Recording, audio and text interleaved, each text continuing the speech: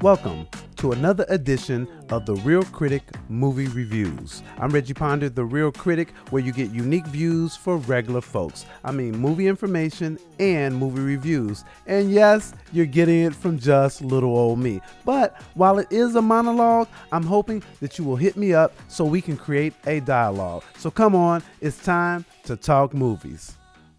It's not a story that's easy to tell because obviously it's full of twists and turns and one doesn't want to give anything away.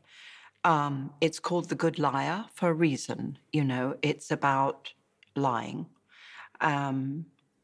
subterfuge, fakery. Tonally, it shifts completely. It starts off seeming to be like a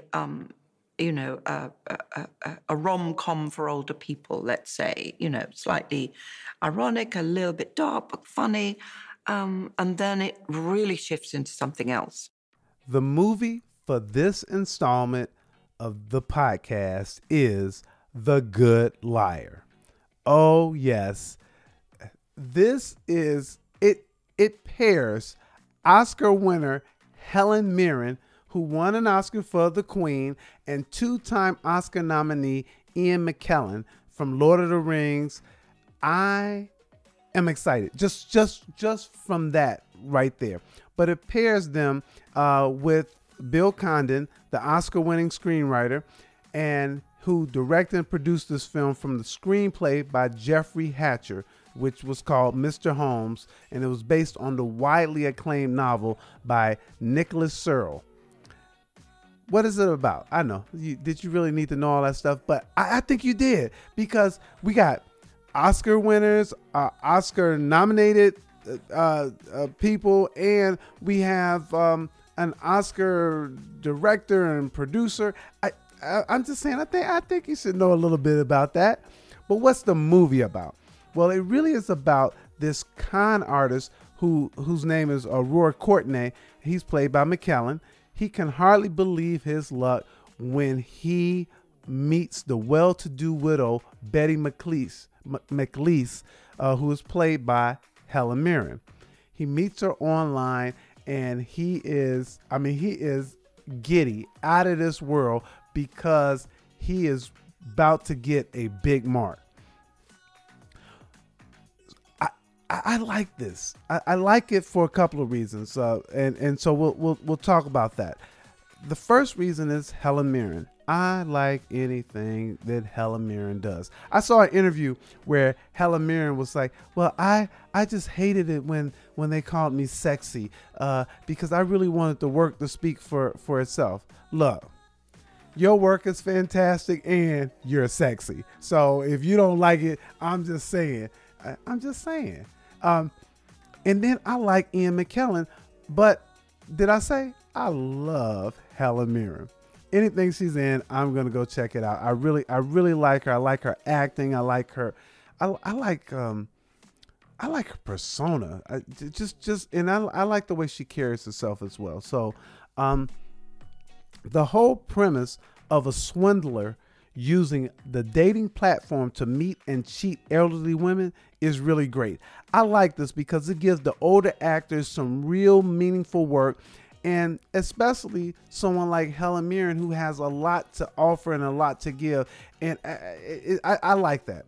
And then there's something mysterious about this whole thing, as Mirren is just too gullible for me in this film. So it's like, really, and you find yourself kind of talking to the screen on this one. No, don't do it, Helen. Don't do it. You're laughing, you're cringing, and you're being taken on this unexpected ride as we watch Ian's character get away with scheme after scheme. We actually see him conning some other people, and some of the schemes are absolutely hilarious and very ingenious, if I might add.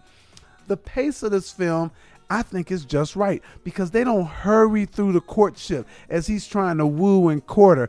And then when the two of them are on the screen, they are delightful. More scenes with them together because they are delightful. Now, there's a section in the film when they vacation in Berlin, And the references to the Nazis, the Jews, and the war is a great way to humanize the people of that time without being heavy-handed about the terrible period.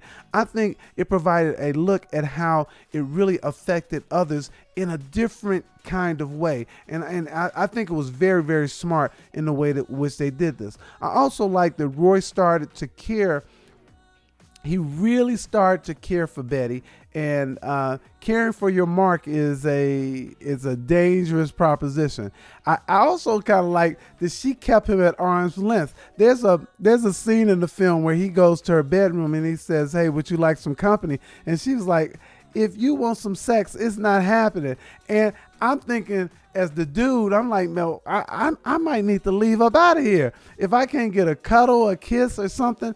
But she was like, "Look, I'm looking for companionship. I'm not looking for that kind of thing." And I kind of like that. It made it even more interesting to see where that relationship would go. What's not to like in this one? I think that they spent a lot of time setting up the caper, this con that he was trying to do on her, but it also felt a little bit rushed at the end when they tried to bring it all to its conclusion.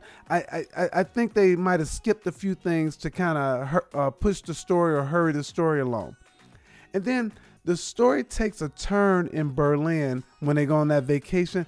And also the energy is less innocent and more ominous. It does get a bit serious beyond being bilked out of millions of dollars. And I'm not saying that it didn't work.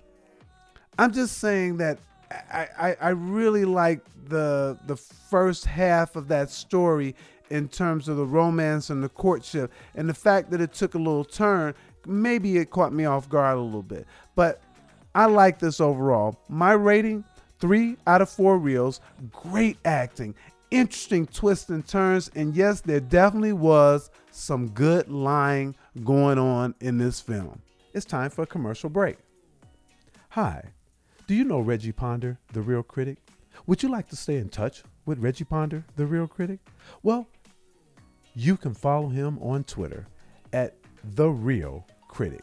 That's REEL. You can also follow him on Facebook at Reggie the Real Critic, or you can connect with him at his website, ReggiePonder.com. And then you can also follow him on Instagram as The Real Critic.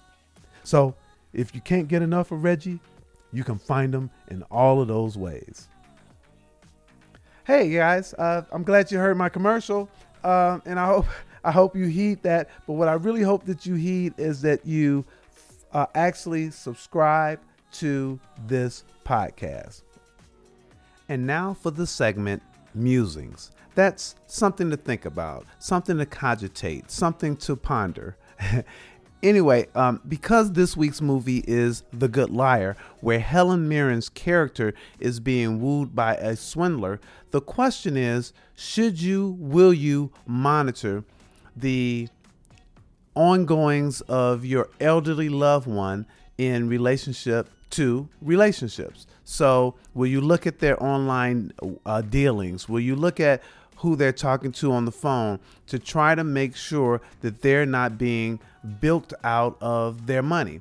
From catfish schemes to just straight out swindlers and frauds who are on the internet, who are having you call them, send them money, send them gift cards, send them to send them money to come over to visit you, and those types of things. Will you help your elderly one, or should you?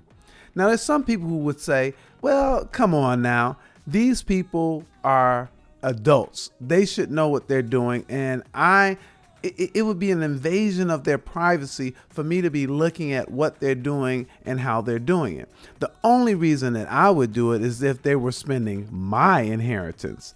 Really? Is it really about a selfish thing, or is it really about helping to protect your loved ones? And I know most of you guys are probably thinking that you should help your loved ones, but I've been watching a number of these talk shows, and particularly I've watched Dr. Phil a couple of times where he had a couple of elderly people who were being swindled. And some of these people were married, but they were falling in love with and having these fantasies with these people who were overseas. Some of them weren't married, but and they were having these fantasies, but usually it wasn't the person that they saw on the screen. They usually didn't even get to see that person live. They might see a picture or something of that nature. In my opinion, I think it's crucial.